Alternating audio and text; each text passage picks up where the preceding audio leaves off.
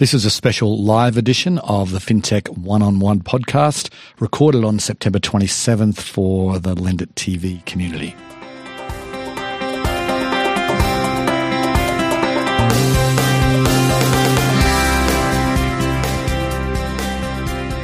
Today's episode is brought to you by Lend It FinTech LATAM, the region's leading FinTech event. It's happening both online and in person in Miami on December 7th and 8th. Latin America is still the hottest region for fintech in the world, and Lend It FinTech LATAM features the leading players in the region. So join the LATAM fintech community this year, where you will meet the people who matter, learn from the experts, and get business done. In-person and virtual tickets are available at lendit.com/LATAM. Welcome to a special Lend It FinTech live podcast on Lend It TV. My name is Peter Renton, Chairman and Co-founder of Lend It FinTech. We have a special treat today, going down into Latin America to Brazil, where we are going to talk with the president of Stone Company. Welcome to the podcast, Augusto. Thank you for the invitation, Peter. It's a pleasure to be here with you and share a little bit of our thoughts of the developments that are taking place in the payments industry and our company. Where are you calling in from today? Where are you located? I'm located right now in São Paulo. Sunny day here, beautiful, overlooking the big green part of São Paulo. That's where I am right now. All right. Well, I'm in our studio in Denver, Colorado, where we always record these, and it's a sunny day here as well. Let's get started by giving the listeners a little bit of background about yourself and what you've done in your career to date. Well, Peter, I am an engineer. I was born in Brazil. I went through college in Brazil. But I've been someone always inquisitive.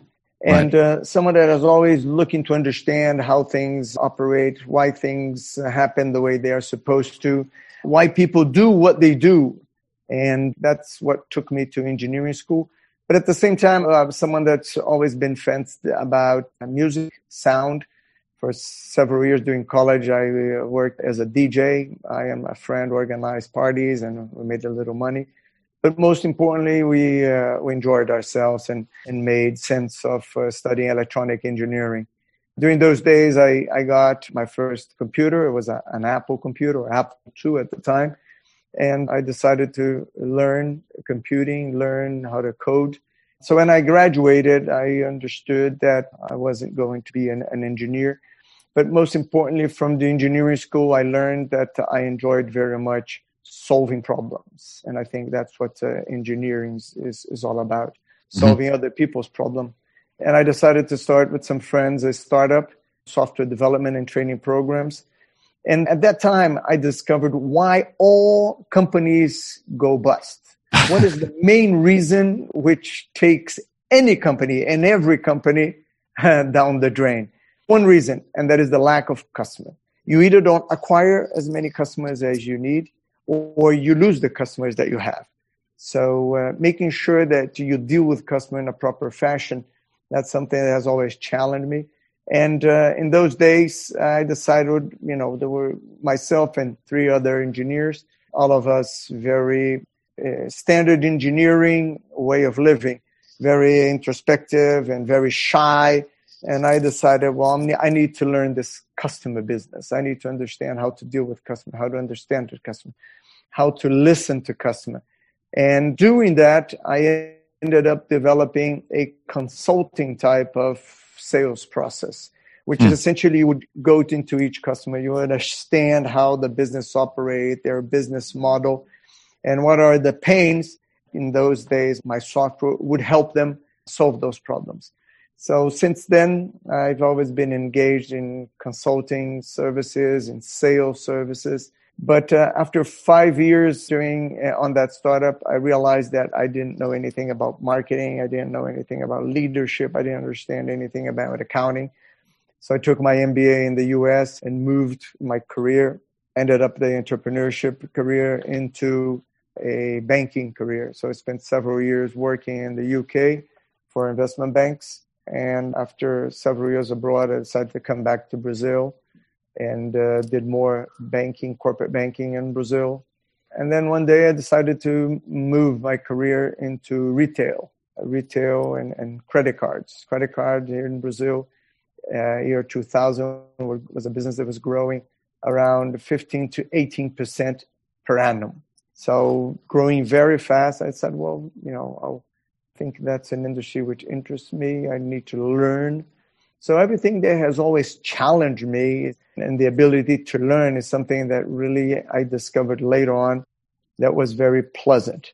So I moved into retail, credit card, sales again, and marketing, and spent many years on that road until one day I met two guys. I was already on my 50s.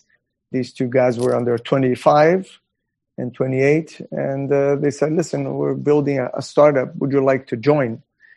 And I wasn't quite sure I still had time to be an entrepreneur. But that's when I changed my career and started my second career, which is at Stone. Right. Okay, so maybe we can talk about Stone. You're a very well-established, large fintech company in Brazil now. Why don't you tell us a little bit about what you guys do and the different business lines you have? Well, Stone is a fintech company. It started operating in 2014. It has evolved from a standard payment company to a fully integrated software, banking, financial service, and payment system. We started as a standard POS because in Brazil, the market for financial services and payments was all around the year 2010 until 2014, very concentrated and very verticalized, which meant that for merchants, particularly the SMB merchants, that they were paying high prices for things that they didn't understand. They complained about the lack of transparency. They complained about that no innovation was arriving to them. And they were complaining that whenever they had a problem, they would have to call a call center, dial 1, dial 2, press 1, 3, and the connection would go down. They need to call again. And, it was a nightmare for them to talk to a rep. And it was even harder to get any problems they had solved. A very attractive scenario for someone that wanted to come in, where you see a lot of pain, a lot of complaints, a lot of problems, and high cost. So high cost, poor service, that was an opportunity to create a company. For sure. And we created a company with a purpose. And the purpose was to help merchants sell more, manage better their business, and grow. Instead of being on the banking side of the business, we decided to play on the customer side of the business, on the merchant side of the business. Mm-hmm. So we are a merchant-centric company. Right. Got you. You said that it's a diversified sort of services and software company, but does payment processing still provide the bulk of your revenue today? Yes. We've been able from 2014 to 2021. We've been growing significantly, and today we have around 12% of market share. Most of the work we do provides solutions for offline businesses, so they need a device at the counter of the merchant to accept different electronic means of payments, and we provide that solution. At the same time, we provide solution for the online world, so companies that want to sell through e-commerce or social media apps and marketplaces and so forth. They need a payment solution, which is a gateway. They need an anti-fraud solution. So they need several different products. In Brazil, it's very common for people to buy in installments, something similar to what we're seeing grow in the US, which is buy now, pay later. This has been something that's been in Brazil for many years. And installments in Brazil can go up to 12 to 24 months. And reconciling all those payments with the actual purchase is not easy, because the way merchants are paid is they're paid in accordance with each installment. So if I sell a TV in 10 installments, I will collect from whoever bought that equipment 10 installments, one every month. And for whatever reason, there is a return of the TV. You need to find those payments and you need to, draw them back and so forth. So it's a very complex scheme that retailers need help. So we've been providing value-added service, as we call it, to merchants to help them continue to sell and sell more. and manage all these processes. So in addition to the standard payment solutions, we've been growing the amount of value-added softwares. We actually have been investing, several companies develop and provide software solutions. We've been invested in around 15 different companies.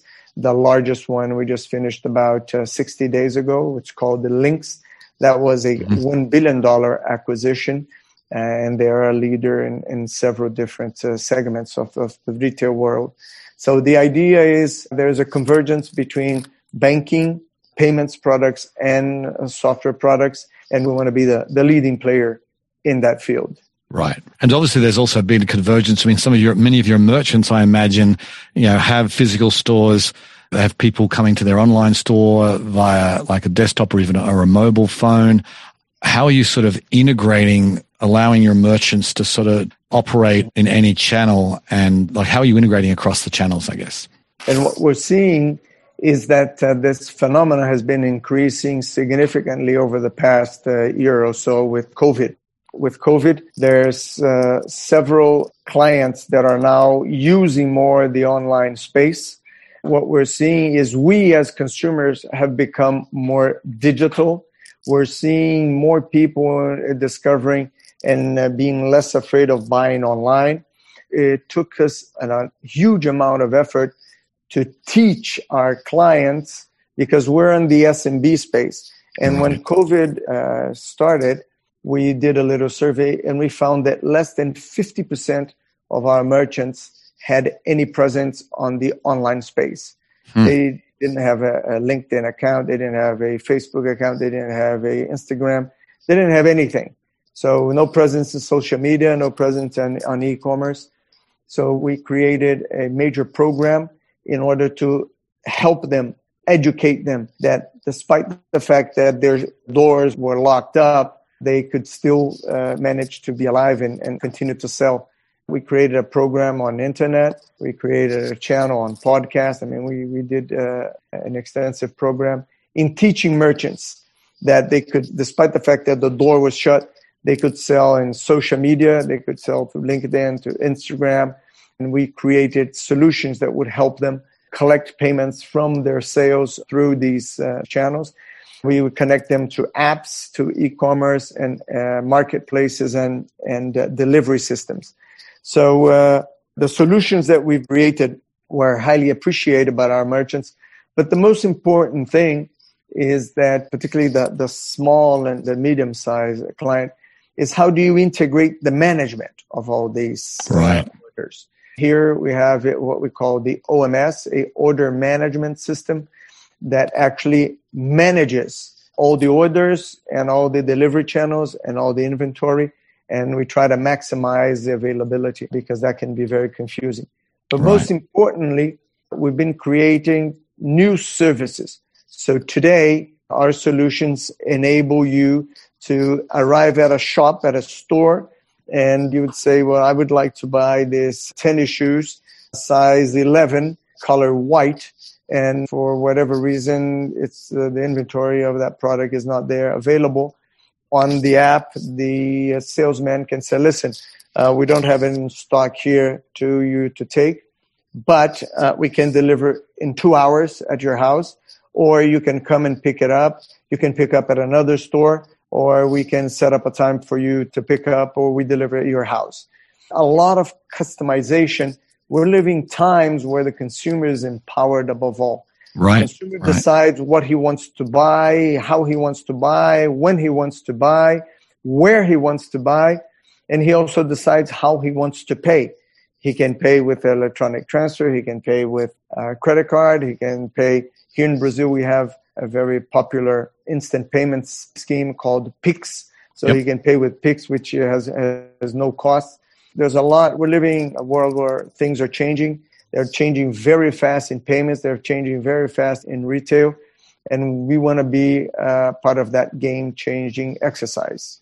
Interesting. So you're offering like a combination, it feels like, of Square, Stripe, and Shopify. It seems like you've got all three of those types of businesses all combined into one in Stone. Is that a fair comment, do you think? Yeah, that's a fair comment. On your cocktail, you can throw in Toast as well. Toast, yes, there you go. Just went public the other day. Yep, indeed. Given what's happened, I'd love to ask a question about Pix, because Pix has not been out very long. I think it was just launched earlier this year, and it's created a lot of interest and huge numbers of people using it.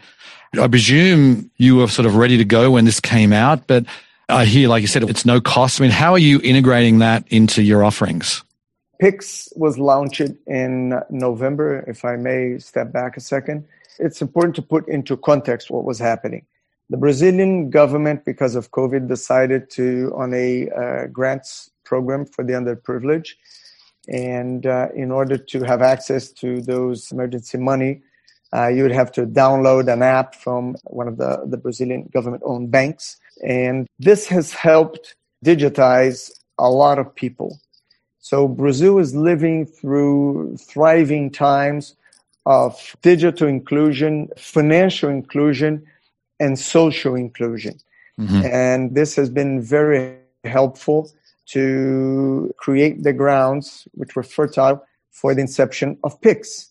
Pix is a transfer very similar to Venmo in the US, and it's even easier, it's very fast, and it was created by the Brazilian Central Bank. So you have all the protection and all the governance and all the security of a central bank-owned payment scheme with the easy of use, which they coordinated, and now all the banks, all the wallets, all the digital banks, anybody that provides any service can be connected. And for the merchants, it's very simple as well. So we were one of the first, if not the first company to enable our point-of-sale devices to capture QR code or to read a QR code from a digital wallet or a credit card and so forth. And it's very simple to use. There's no cost when transferring from people to people. And it's very reliable because all the transfers by law, they need to be effected in less than 3 seconds. Wow. So, very fast. And before that, I could not send the money to you or to anybody during non-office hours. So after 5 p.m. and I wanted to transfer money, there was no scheme that would allow me. If during the weekend I wanted to transfer money or make a payment, it would only be processed on the next business day. So a major change for businesses, a major change for companies to manage their money. Most of the companies are still adapting to Pix. For people that have just an individual point-of-sale device, that was very easy to change.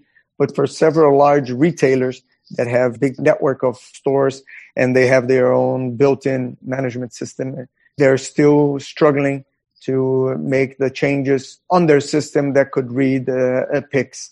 So I think Pix is still picking up because it's not available on the large retailers where there is a huge amount of transactions.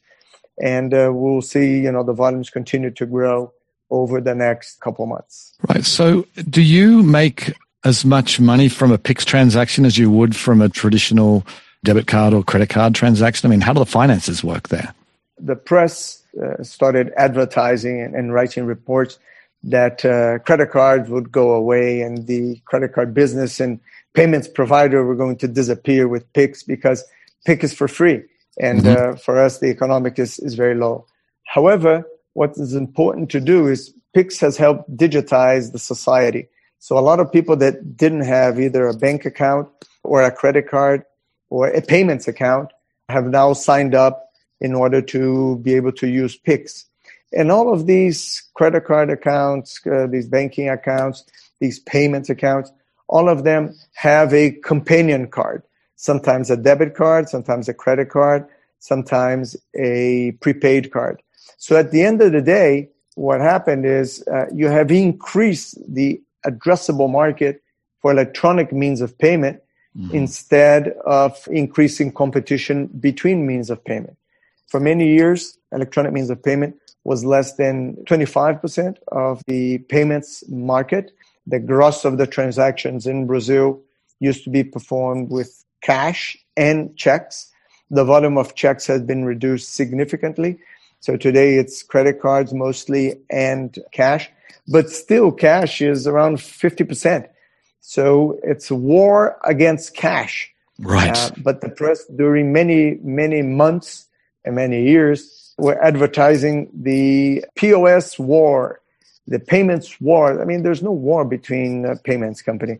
The war is against cash. Mm-hmm. Cash is expensive to transport here in Brazil. It's difficult to manage. With COVID, you have to touch at it, and it's people are concerned about using each time more cash.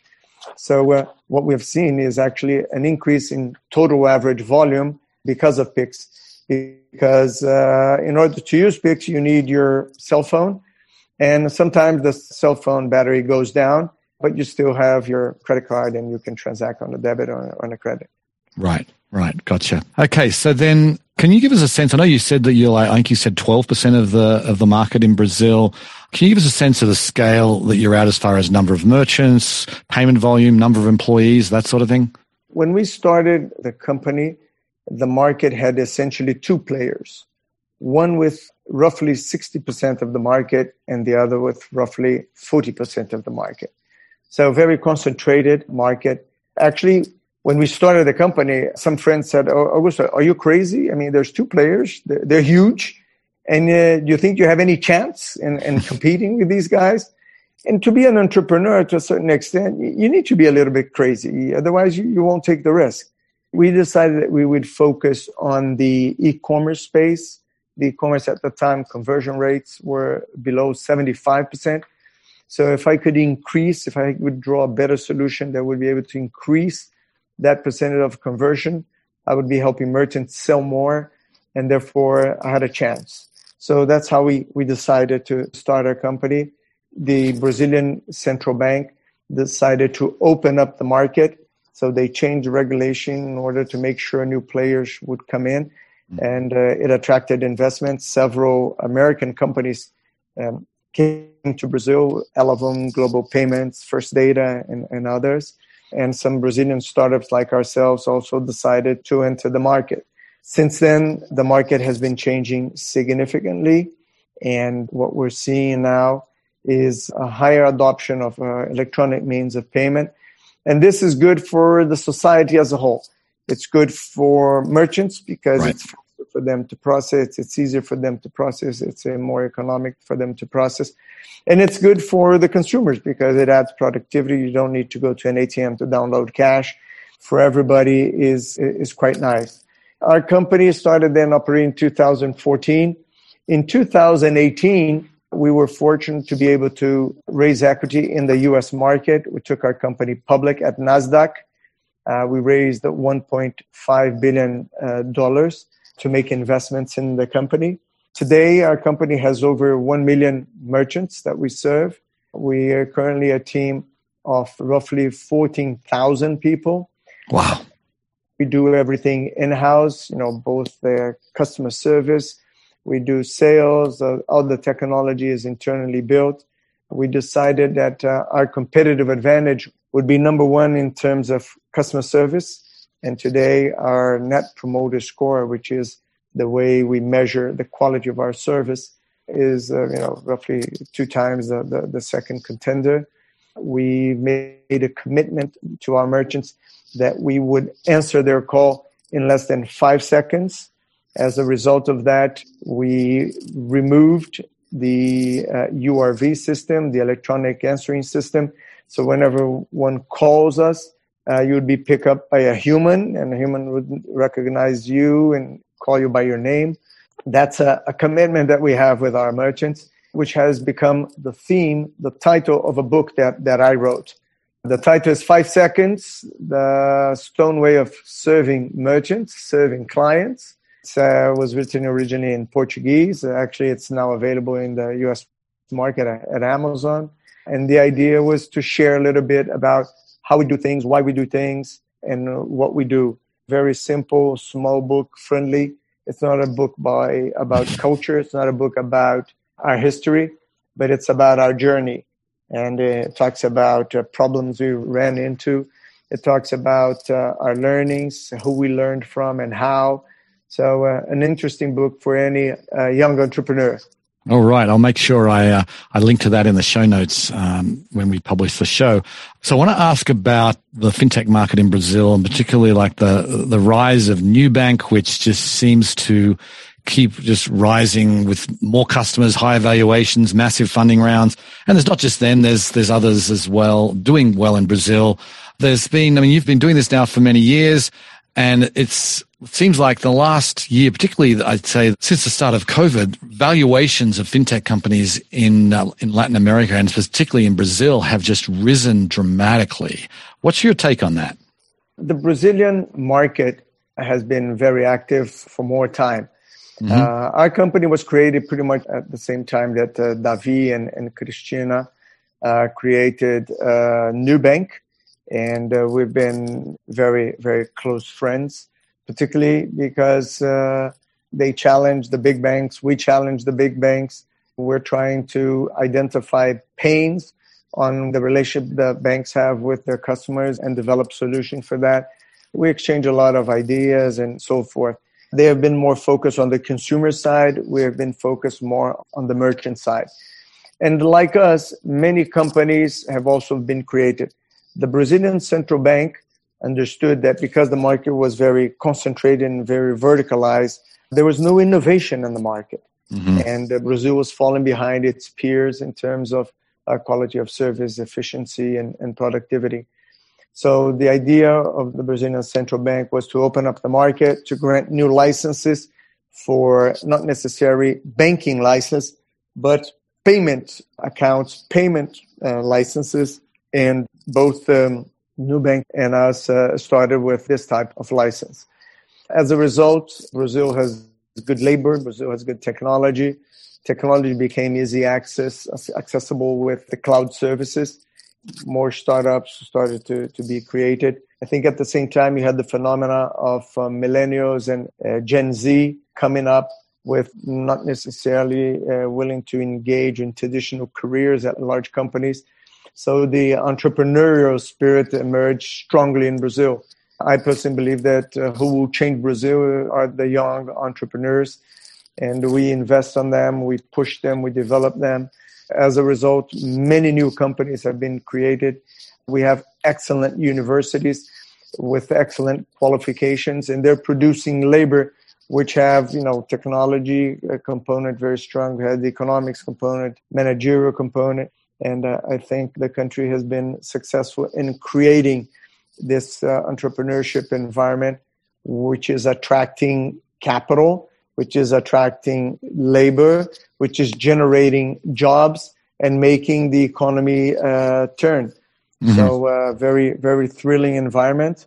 Because real interest rates are so low, the opportunity cost is very low, and several fund managers are open up new funds, and right. Investors are pouring money on this, and they're full of money, and they're buying and they're bidding against each other for these assets, and sometimes we can see astronomical valuations. Right, sure. One more question for you, and that's I want to talk about competitive threats. Obviously, you're very well established in Brazil. As we can never rest on our laurels. I mean, do you see, the likes of, Square and Stripe or Shopify coming into Brazil? Because I don't believe those companies are there in Latin America yet. Or is it traditional banks? Or where do you see the competitive threat coming from? Yeah, several of the U.S. companies have been looking at Brazil for a long time. I mentioned Elavon and Citigroup had a joint venture on a company called Elavon do Brasil, which was actually an asset that we bought out. You have Global Payments here. You have First Data here. And for the American companies which have, huge processing machines and systems, it's very expensive to do all the tropicalization of the systems in order to operate in the Brazilian market. The Brazilian market has several particularities. The first one is the grace period. 30 days grace period. Interest rates in Brazil were extremely high. And as a result, when you buy with credit card, you would have an equivalent to a 30-day grace period. And you need to embed that in the system. In addition to that, we have a very busy installment plans system. So anytime you go to a appliance store, any large retailer, you would buy your goods in installments. Installments range from 3 to 6 to 10 to 12 times. And these installments are actually financing. It's one of the largest consumer financing schemes available in Brazil. Any payments company willing to operate in Brazil needs to adapt its systems to make sure it can account for properly for the installments, but not only making the installments. We have a very active consumer protection agency here in Brazil. And if consumers go to the supermarket or the appliance market and say, listen, my TV is not working, I want my money back, you need to revert those 12 installments. And you can do that both on the early days or later on when you've already paid several installments. So the system needs to handle this unwinding of installments, and that is very cumbersome to do. So there's a technological challenge, one, and two, there is the cultural challenge as well. I obviously see them as important players, important competitors. Stripe is already in Brazil. We actually did some processing for Stripe until a couple months ago. Mercado Libre, which operates in Latin America, is active here. Shopify and several others are player here. And all of them deserve respect. And we see the market in a different way. We see the market as a market evolving. And you can't be a provider of just one service. You need to be able to fulfill other needs of the merchant. And we want to be the one-stop shop provider for both managerial software, for banking and financial service, and for payment service for all of our SMBs. Right. Augusto, we'll have to leave it there. Thank you very much for coming on. This was a lot of fun. We hope to do it again sometime. Great. Thank you very much, Peter, and congratulations for your program. Oh, all the best. Thank you. Thank you. You too.